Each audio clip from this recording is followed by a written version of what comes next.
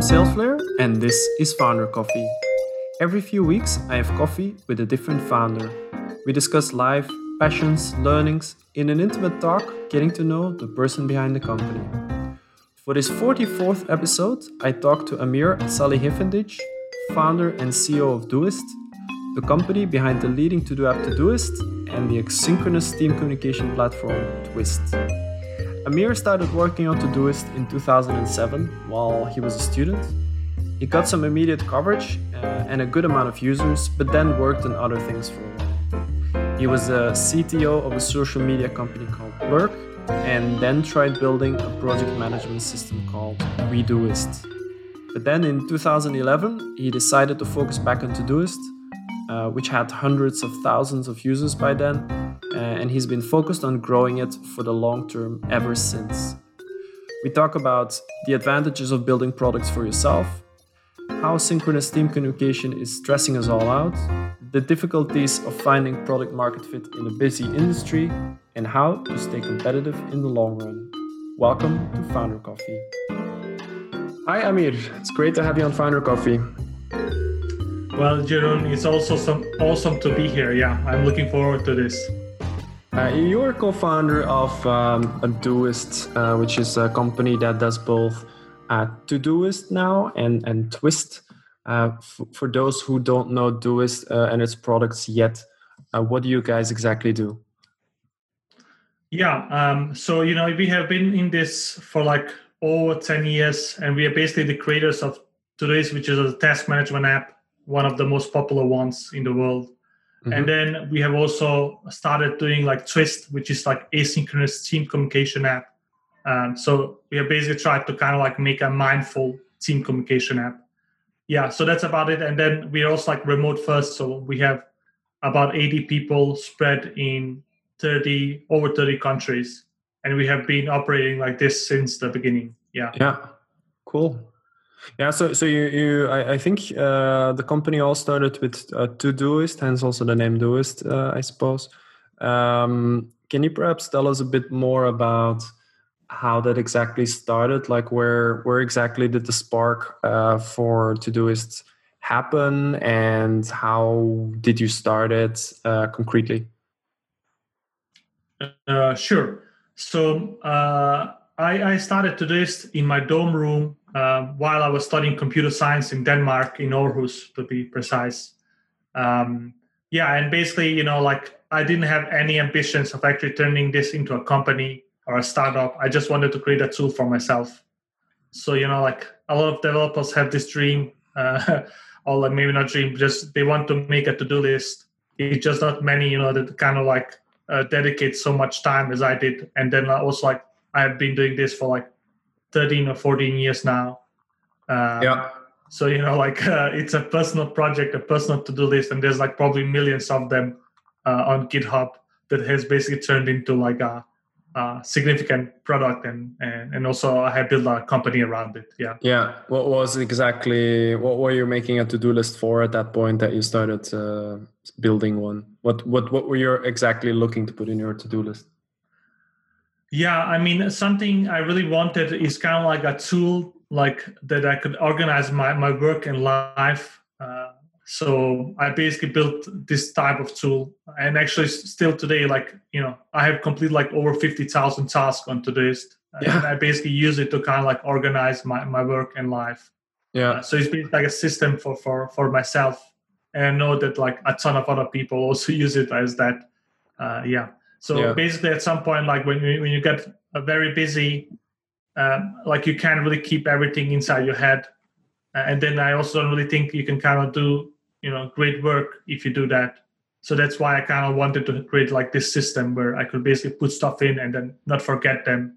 And also like if I have different projects or like different follow-ups and stuff like that, or like just emails and like anything I want, I add to this system and then kind of organize it neatly. So you were a student when you started to do this. Do I have to imagine that you were putting what you had to study, and maybe that you had to go get something at the shop in Todoist, or? Yeah, I mean, honestly, like I was a student, but I also had like 2 part-time jobs, and then I was also like starting another company as well, and then I also had some side project as well. So like I didn't really have a work-life balance. Yeah. I just have like a ton of stuff to do and a lot of stuff to keep track of. So that's basically why the need was there. Yeah. Yeah. So you had a lot of things and you really needed a to-do list. Is there any methodology that you personally follow when going through to-dos? I mean, there's things like getting things done, for instance, a methodology. Is there anything like that you follow? Or? Yeah, I mean, honestly, like I have created my own system and I called it Systemist. It's basically like very similar to GTD. It's just a lot more simpler and maybe also more modern. Like GTD was made like without like smartphones in mind and stuff like that. Mm-hmm. Yeah. And on the Todoist side, we actually have like productivity methods, all the productivity methods listed, and we have guides for them. And like Systemist is one of them. GTD is another. Yeah. So, like if you're actually looking for something, and I think like this is actually much more critical than a to-do list, it's kind of like having a system. So like I think, having a personal system that can organize yourself is much more critical than actually like the tool that you use. Yeah. So you mentioned that you started Todoist while you were a student and you had a bunch of side jobs and you were starting a company. And how did Todoist then exactly grow if you were doing all these other things? How did you spread it, and where did these first, tens, hundreds, thousands of users come from? Yeah, I mean, I had a very popular blog. So I was actually like a big time blogger at that point.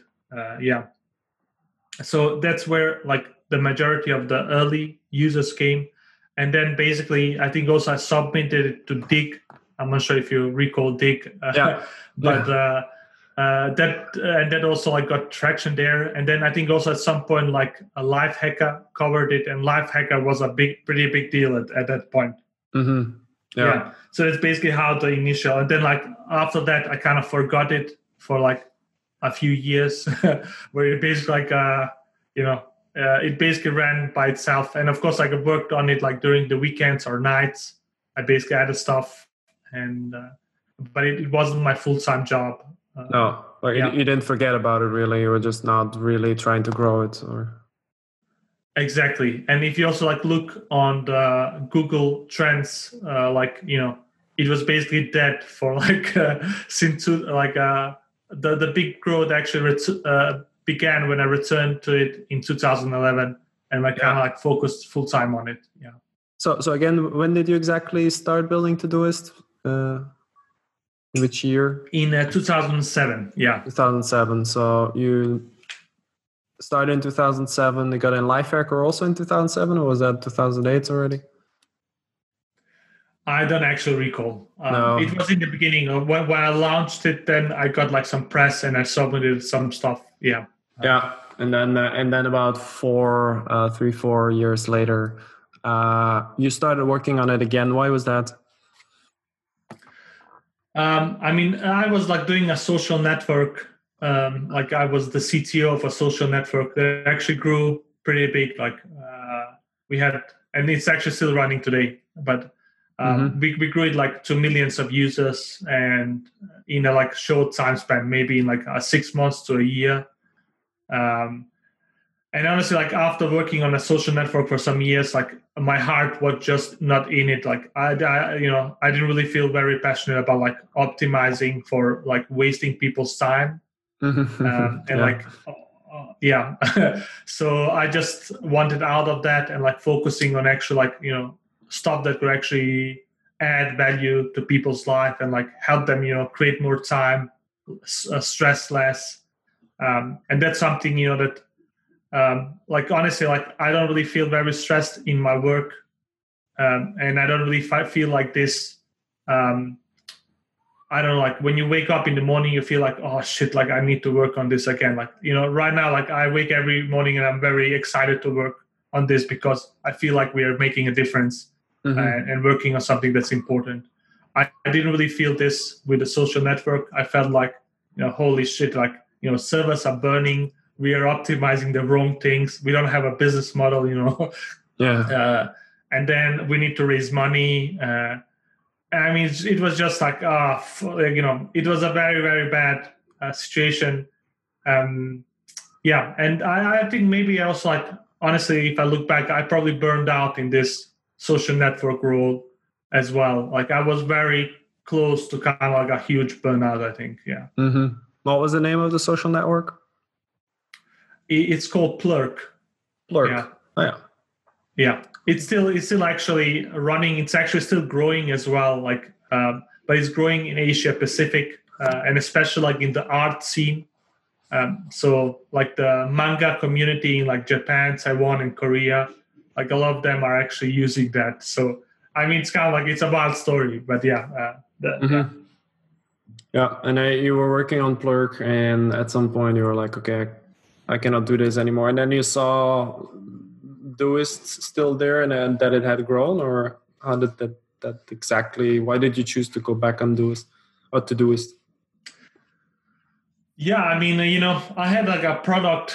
I actually, like, before I did that, before I went and worked full time on Todoist, I actually tried to start something else called Wedoist, which is like Basecamp like tool, like project management tool. Mm-hmm. And when that failed, so like I did that for maybe 6 months, and I got like zero traction.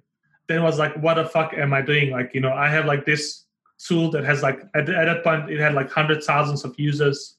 Yeah. It actually had a business model, like people were paying per month. Like, I think it was $3 per month. And there was like a lot of like excitement as well. Like, I would get like these like huge emails from some like fanatical like users that would basically like tell me, like what I need to improve, and I was just like, I don't have time to read like your PhD distortion about like the what we need to do. Yeah. Yeah. Yeah, and then you said, okay, I'll go for this. You've now been building Todoist for 9 more years. But also last year or the year before, I don't exactly recall, you launched Twist in addition to Todoist. How did that exactly happen? Yeah, I mean, honestly, like, our tactics is based, like, we'll build stuff for ourselves, and also, like, some of the most active users on Todoist are actually like Todoist employees. So we care deeply about that. And Twist is kind of like a very similar story. So we were using Slack, and we were some of the early adopters of Slack. And Slack was amazing when it came out. Like it's still, like, I think, a very, very great product. But the model, like, is just anti-human, I think. I think it's a very destructive for people. Yeah. And the reason is kind of like this chit chat, real-time communication, being connected all the time. Like, we felt this like really, really hard because we were kind of like this remote first company. And I basically, like, given that we have like so many time zones, like, I needed to be connected all the time to do my work, and it created a lot of stress for me and anxiety and like fear of missing out. Yeah. So it was just like, there must be like a better tool than Slack for this. Let's try to see like what others have done. And then we looked at the market, like everybody was just like copying Slack, so that there was like no innovation, and nobody like really questioned this absurd model of communication. Yeah. And we were just like, okay, like we are very like strapped for resources. Is it really that smart to actually start our own, team communication tool? And then we were like, this isn't very smart. Like, if you read like any kind of like strategy, post, like, nobody will recommend you to start another like major tool if you actually haven't like really already saturated your current market with your current tool that you're doing. Yeah, Mm-hmm. but like the problem for us is kind of like we needed this kind of tool. Like we needed the tool to create the culture that we actually wanted inside a company, and that's why we, um, basically went and did this. But honestly, like I would not recommend this. Like becoming like a multi-product company like is a huge challenge, especially if you're not VC funded, and you don't have a lot of resources to Mm-hmm. spare. And so far, like we have also invested probably like millions, and we have worked on this like for 4 or 5 years now, and we have still, it's not still a profitable product for us. Yeah. So it has been like a huge investment, yeah, from our side. But we feel very passionate about this, and we feel like kind of like the whole market right now, like it's still kind of just copying Slack, like Microsoft Teams. Um, and even like this real-time communication is kind of like the from our side it's kind of like it's kind of anti-pattern. Like I don't think you create great work. I don't really think you have happy people, because people can't really disconnect properly. Yeah, so we really want to challenge this, but it's kind of like an uphill battle, like yeah. Mm-hmm. No, yeah, I actually had a guest on the show that you probably know, Jason Fried, who gave very similar comments as you are doing now about how the Slack by itself is a great product, but it sort of pushes this new always on distracting kind of flow wherein you also can't have really deep discussions. And it's funny that this comes from two companies that are fully remote first by design. Do you think this is something that has to do with it, or? Yeah, honestly, like we are huge fans of Basecamp and their work, and something that was just very puzzling is kind of like at some point, like we were already working a lot on Twist, and at some point, like they posted this this post, which was basically kind of like the problem we were solving, or just like we were just like internally like, oh wow, like this isn't only like our problem, but it's kind of like a deeper problem. Mm-hmm. And I think like you really feel this problem when you're remote first and you're like spread around time zones, or you actually want to enable people to work whenever or wherever. Um, I think this is kind of like you will run into this problem if your like baseline is real time communication. So that's why maybe like both Basecamp and this have this problem, and also like why, for instance, the Automatic, Buffer, a GitLab are all also like asynchronous first, like that you have like asynchronous communication as the baseline. Mm-hmm. Yeah, but honestly, like of course, like this applies a lot to remote first, but I think actually for all companies this would actually be a huge advantage, because you can basically enable people like full freedom to plan their day as they like, and then also like manage their energy. Yeah, so our CTO, for instance, is a night owl, so he works like a shift from like 9 to 2 or 3 a.m. and he has done this since the beginning. And this kind of like remote first and asynchronous first environment enables that. Yeah. You mentioned that part of the team is working on Twist right now. How many FTEs of the total do I have to imagine that? Yeah, I mean, honestly, initially, like we actually had like a small startup like team, like maybe 5 or 6 people that actually worked on this, and then later we have actually integrated this inside the whole organization. So we don't actually have a dedicated team working on Twist. Yeah. And we basically like allocate resources. Yeah. So actually, like the whole way that we actually work is very different from any other company that I know of. So yeah, it's kind of like we have our own system and also like our own structure of how we actually do work. Yeah. Mm-hmm. But you guys are 60 people or in total? We're actually 80 right 80 now. people. Yeah. And how many of those would you estimate work on Twist right now?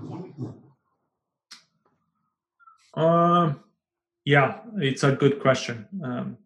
I mean, it depends. Like maybe 10 per cycle, and like our cycles are like 1 month long, and we have like different projects for each cycle.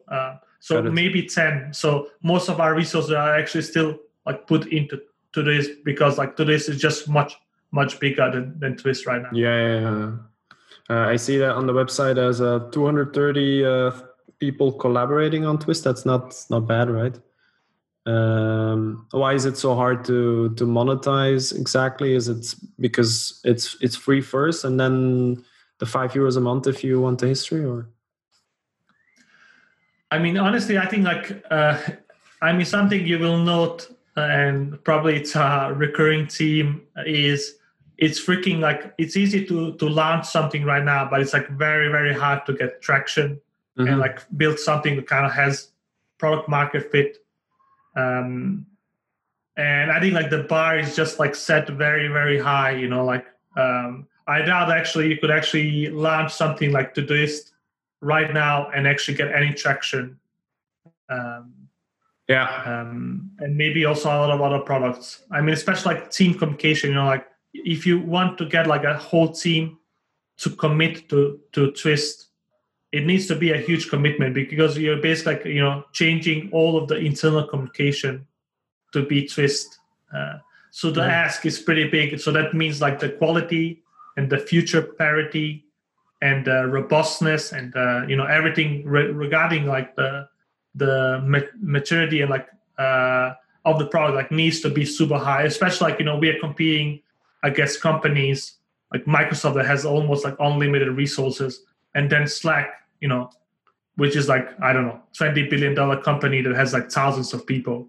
And then we have like a very small team, working on this. But even with that, like I think also something that's very challenging is kind of like also like we are very, very differentiated from like these real-time models. Like it's asynchronous first, and I don't think like most people in the world know what asynchronous first means or why it is important. So like we also have like a huge barrier there as well. Like it's a very different product than the rest of them. Yeah. Well, I definitely feel your pain on the dealing with huge giants and having to convince people to use you. We are in the CRM space, and that's it's a similar issue, I suppose. What did I want to ask next? So and switching to Twist, we are on Slack ourselves. I can definitely see the benefits as well, but it must not be an easy endeavor to do that, right? Yeah, I mean, even when we did this incident, we like switched from Slack to Twist, like a lot of people were actually unhappy because Slack is a very addictive product. Like one of the reasons why they have been so successful is kind of like they have really optimized for addictiveness and attention grabbing. So it's basically when you remove that from organizations, it's basically like removing heroin from like an addict. There will be like problems and withdrawal effects of that. But honestly, like after a while, like it's a much more calm environment and much more sane environment. So, but of course, like it's a huge ask and a huge commitment from a team where they actually do the switch. Yeah. You also mentioned that you guys are fully bootstrapped, so working with your own resources and not raising any VC money. What's the reason behind that? Why are you choosing this path versus the other one? Yeah, I mean, with the social network, I was actually part of like a venture-backed company, and I didn't really like that environment at all. So that's one reason. Another reason is like this is kind of like my life's work. and like I don't really have an exit strategy. And something I like to say is like my exit strategy is kind of my own debt. Like that's the commitment that I'm putting into this. Yeah. And like in the long term effects, like I'm not actually against, like for instance, like the Basecamp folks are really against VCs. I'm not really against them. I see that as a tool that you can use at some point, and you're maybe forced to use at some point.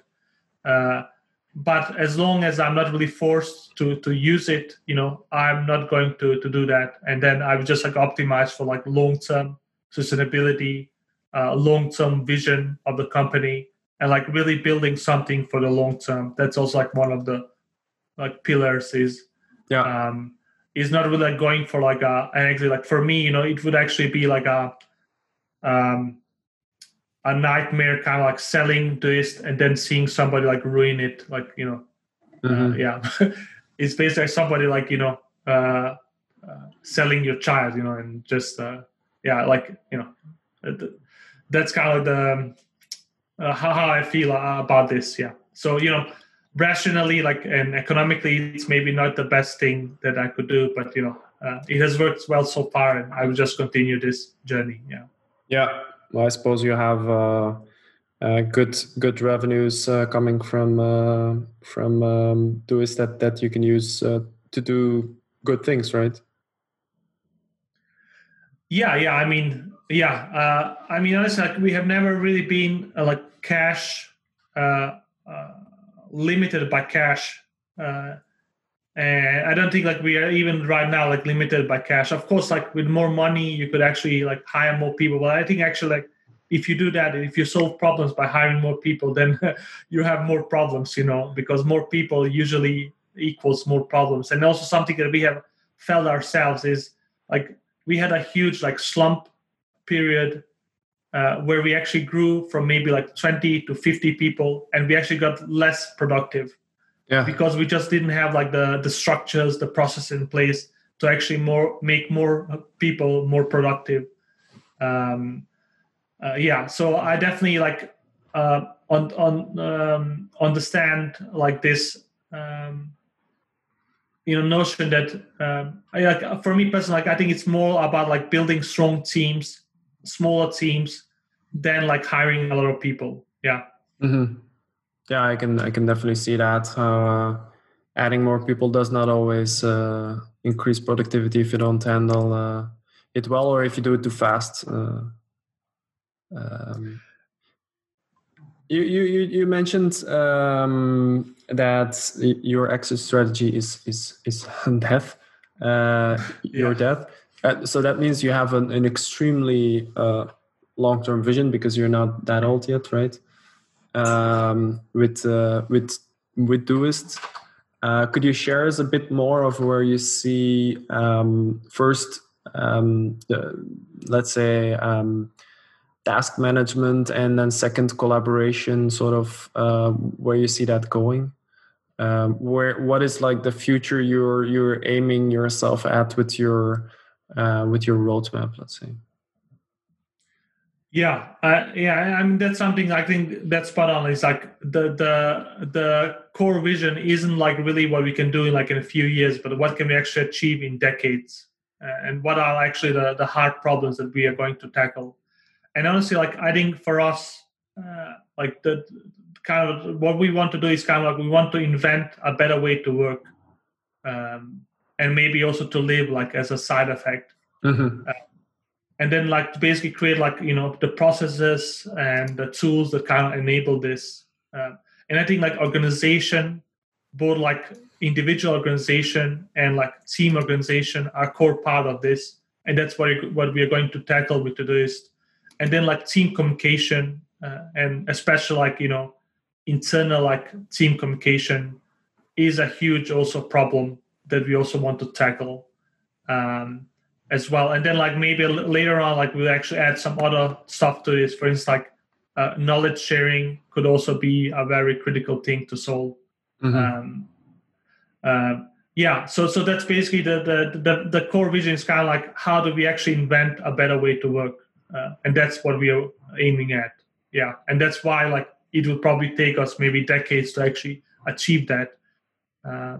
Yeah, especially with the world always changing, new sort of technology, new sort of devices, all these kind of things, to which you need to adapt. Yeah, and also I think like the way that we actually do work right now is highly inefficient. It's highly outdated, most of it. Like a lot of the stuff that we have is kind of like from the factory era.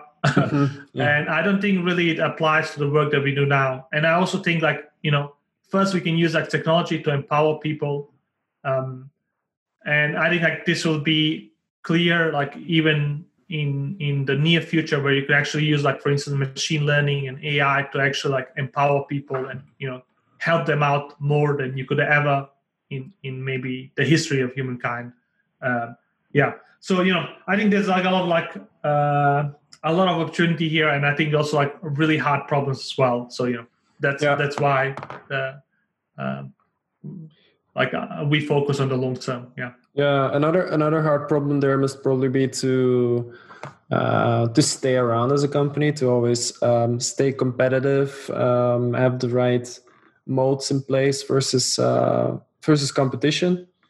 How do you exactly think about these things? Yeah, I mean that's a great point. And honestly, like I think it's really like about investing in your people, because it's all about like the people that you have, because they're kind of like the creators of the stuff that is to come. So something that we do, for instance, like we have something called personal dues, which is basically like everybody inside the company can allocate a month to work on something that will actually increase their growth, like personal growth. And a lot of like our core values is kind of like, for instance, like mastery is a core value, and like a lot of like other companies, they kind of like have these core values in some document, but actually like our core values are kind of things that are really ingrained in how we evaluate people, how we structure things, how we pay people as well. So mastery, like becoming really good and constantly growing, like that's a really core value that we invest into. So like if you think about like we invest like 80 or something months per year into like personal growth. I don't think there's many companies that do this, especially on our scale. And I think I can see us like invest even more into this. So that's kind of like the like I think it's basically like creating organization that kind of like forces people to grow and helps them to grow. Yeah. Are you also doing this yourself, this personal growth month? Yeah, I am. Everybody needs to do it. So yeah. What are you working on, if I may ask, of course, in terms of personal growth? Yeah, I have a personal do that's basically like creating a SDK, quick add SDK for the web, because like my passion other than like product is development, and I really love to develop. So that's why I basically do that. I'm not sure if it's the smartest one, but personal do should also be something that you find fun to do as well. Yeah. So maybe like during this process, I can also like learn some new stuff in like web development that's happened like in the last few years. I mean, there's a ton of like changes there that I have not really been like super aware of, and I'm just like interested to learn more about. Yeah. So for your personal growth, you're basically having fun being a developer again, and sort of adapting to new things there, and sharpening your skills. Right. Exactly. Yeah. What is it exactly that you do on a daily basis? Yeah, I mean, honestly, like I have been, like I started as a developer, and like development is my huge passion. Like I really love to do that, and like it was also like long. I think like I stopped development a few months ago, and I'm still actually doing some of it, because I just like find that like this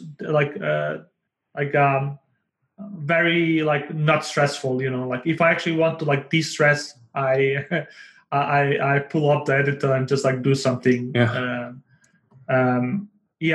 But right now, like what I actually spend a lot of my time on is maybe just like learning stuff and reading actually. So because like inside a company, we have actually very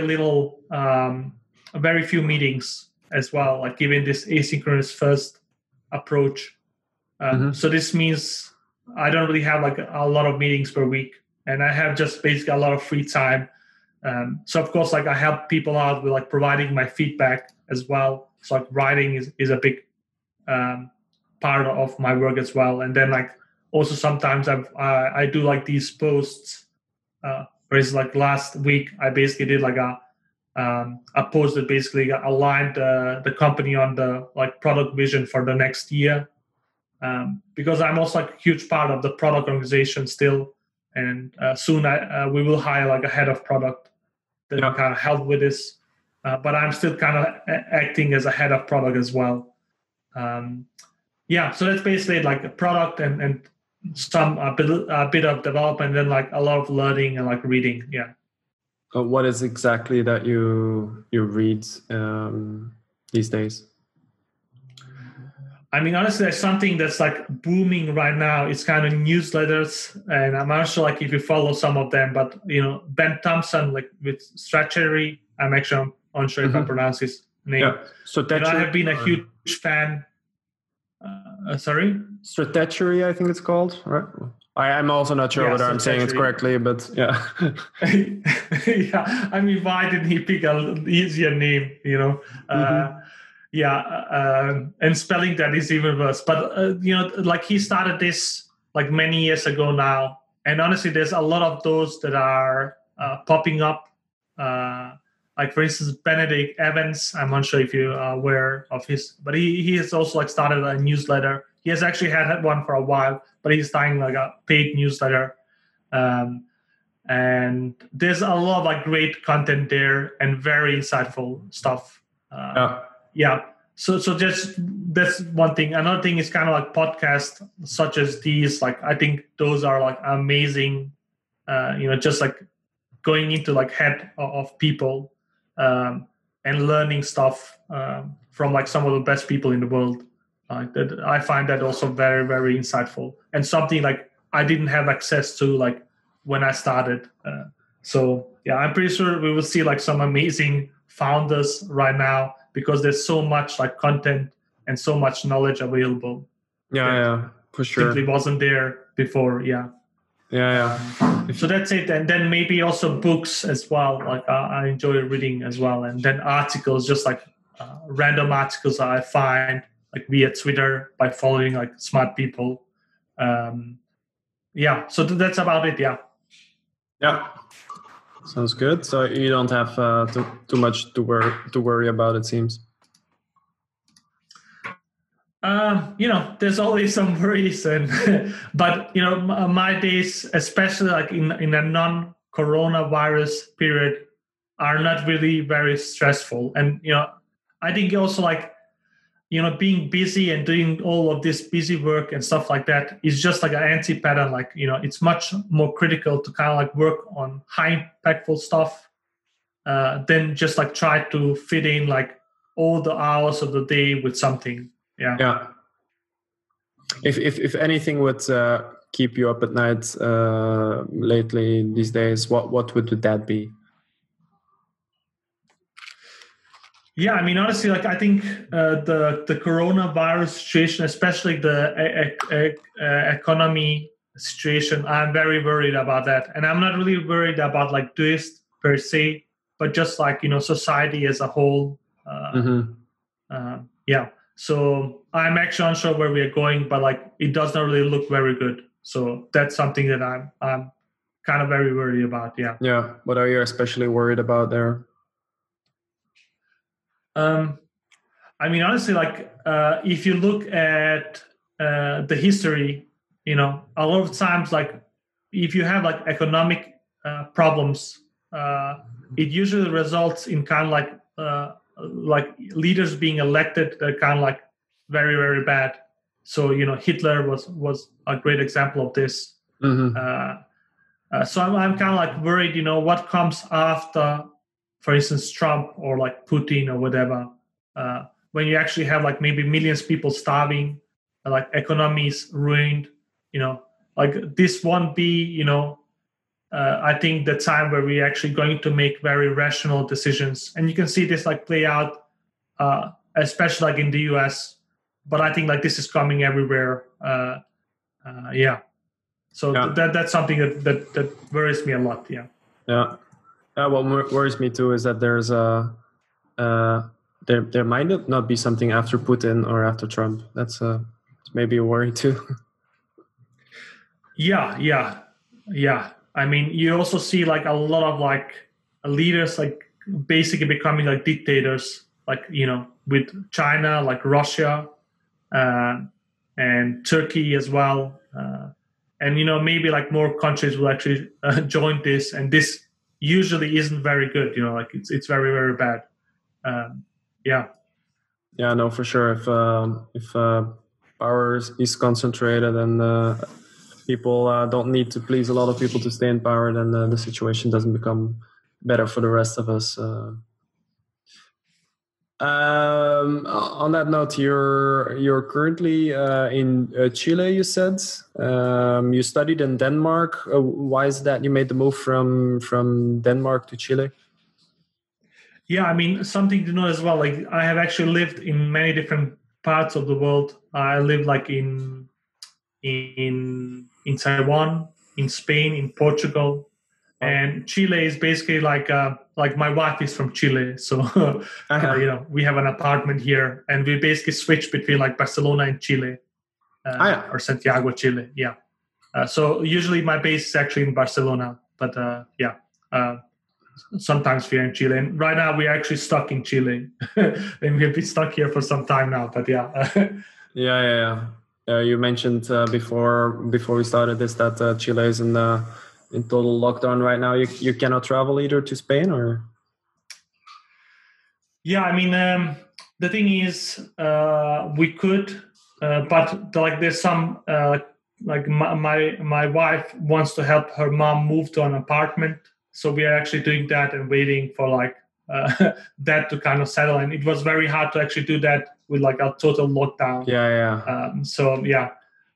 But right now, like things are actually opening a bit up, so it's looking better. At least you can kind of go outside and like walk outside or run outside. Yeah, that's good. Is much better than the past. Yeah. In a remote first company, how is it to switch the place where you work? Like instead of Spain, work in Chile for a few months. What sort of effect does that have? That's a great question, and I was like, it's very, very easy to do that. But like something to know is like I've actually found out I'm kind of like a creature of habit. So I like to get my routines and get like this routine going, daily routine going. So basically, when I relocate, I need to kind of like recreate the routine. Mm-hmm. But usually, it's not really that hard for me. So even in a remote first setting, like I've almost always worked from like external office or like co-working space. It's just like it makes it much easier for me to kind of separate like home and work. So that's basically what I do is like when I go to a new location, I basically look for like a co-working space where I can basically work from. Yeah. Yeah. Are you working from a co-working space now? Or? No, I mean, we have basically been stuck like inside.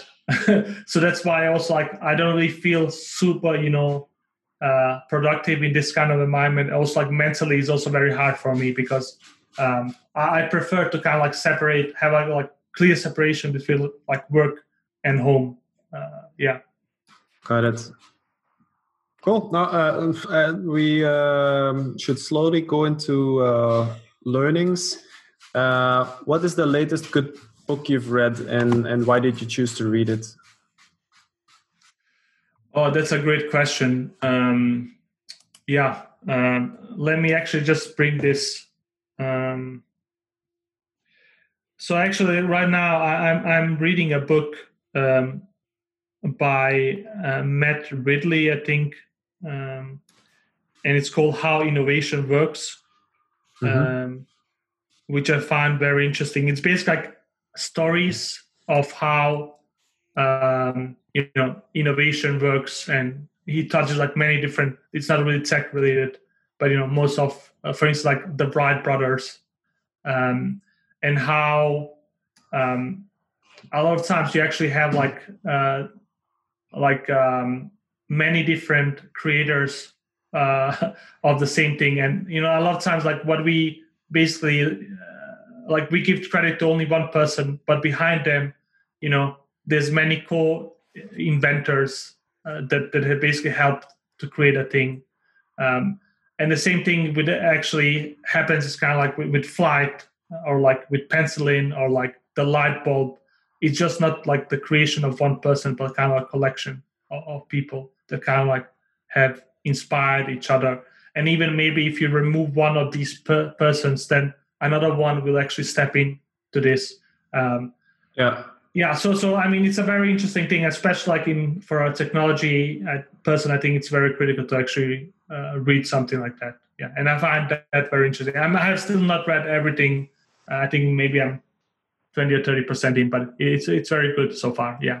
I'm checking it out on Goodreads. It looks like an interesting book. I put it on my want to read list. So awesome. Sort of gives you explains that innovation is not a simple point from point A to point B process, but it takes a lot of funny turns, right? Exactly, and I think he kind of questions, the narrative that we are doing as a society, and he also explains why you actually have to have like freedom and prosperity to actually foster innovation. It's very. I mean, it's very hard to also explain innovation in the right way. Like in the beginning of this talk, we discussed how you started Doist, and it seemed like a very simple. You wanted something, you built it kind of process, but that's probably not exactly how it happened. But if you would try to discuss that in all the little detail, then people would probably get bored. We would have an enormously long podcast, and so it's kind of normal that we start simplifying things, I guess. Yeah, I mean, something to know is we are storytellers, and we all like to compress everything into these stories, and a lot of the stories are kind of following the same style. And I love this, there's a story and then there's the truth, and a lot of times you don't really see the truth and all the complexity that is hidden behind everything. Yeah. Are there any things very significant things that you learned along the way with Doist? Or I could phrase it differently: is there anything you wish you would have known when you started out with Doist? I mean, honestly, I think something, and that's something I can really recommend to all the other founders, is basically invest in your own learning, and maybe also be part of a community, or connect to people that are maybe a bit longer than you on the journey. So for me, for instance, what was huge, just I don't know, eye-opening thing is kind of joining Hacker News. And if you look on Hacker News, I was actually one of the first users there. And I kind of found, a home. And especially Hacker News in the beginning, it was actually really, really great. Right now, it's kind of a bit toxic, maybe. Because of all the people that have joined since then. But initially it was really quality stuff, and you could learn a ton there. So I've always tried to actually find ways that can just accelerate my learning, and especially from others, and being inspired as well, knowing what's possible and what isn't. So right now, for instance, it's kind of amazing, podcasts such as yours and many others, are just amazing, because you can basically get many insights, and also just peek into the heads of other people and get some super insights, and being be inspired by that. And the same thing is kind of like these newsletters that are popping up as well, where some super smart people are investing a lot of time of just like sharing, their secrets and their knowledge. So that's for me at least, like that has been a super weapon and something I wish I actually started earlier as well. But like I was probably 20 something when I actually found out that you could actually learn a lot from others. Yeah. So if you mentioned that you're listening to podcasts, you're following these newsletters, reading books, but if you would have to look for a community right now, where would you go? Like a community of peers to learn from? Honestly, like Twitter is amazing. I think it's probably the best like tech community right now there is. Mm-hmm. Yeah. So that, at least for me, like I get a lot of like value from that, and maybe that's where you could actually start. Yeah. Cool. Final question. If we would have to leave the listeners with a piece of advice, anything you want to share with fellow SaaS and startup founders, what would you share with them? Yeah, I mean, I think like something in our community that is kind of like bad is like there's very like hard focus on like big focus on like the short term aspects. So basically like raising money, building something and selling it. And I think there's like way too little focus on actually like trying to build something over the long term and kind of like saying, okay, like what would happen if I invest like, 10 or 20 years into this, or maybe 30 years? How would my thinking change based on that? And maybe like thinking, in terms of like decades instead of like, years or even months. Because I think it kind of like changes a lot, like the ambition that you can actually go after, how you structure your companies, how you run them, how you build them. And honestly, I think like there's way too little focus on this. And I think like, some of the biggest companies have actually built with this mindset in mind. And if you look at like some of the, most critical companies that have had maybe most of the contribution, they are basically founder-led for like decades, a lot of them. So that's something that I think is very critical for founders. And I would actually love to see this. And also like I would love to see like European scene stepping up. You don't need to be in Silicon Valley to create amazing things. And you can also like dream big, while living in Europe. So I would love, that we put like Europe on the map and build some amazing companies there. Yeah. Definitely. Well, thank you, Amir, again for being on Founder Coffee. It was great to have you. Well, thank you a lot for having me here. It was some great question and a great conversation, and I hope people will get something out of this. That's it for this episode of Founder Coffee. We hope you liked it. Let the world know if you did. Thanks for listening, guys.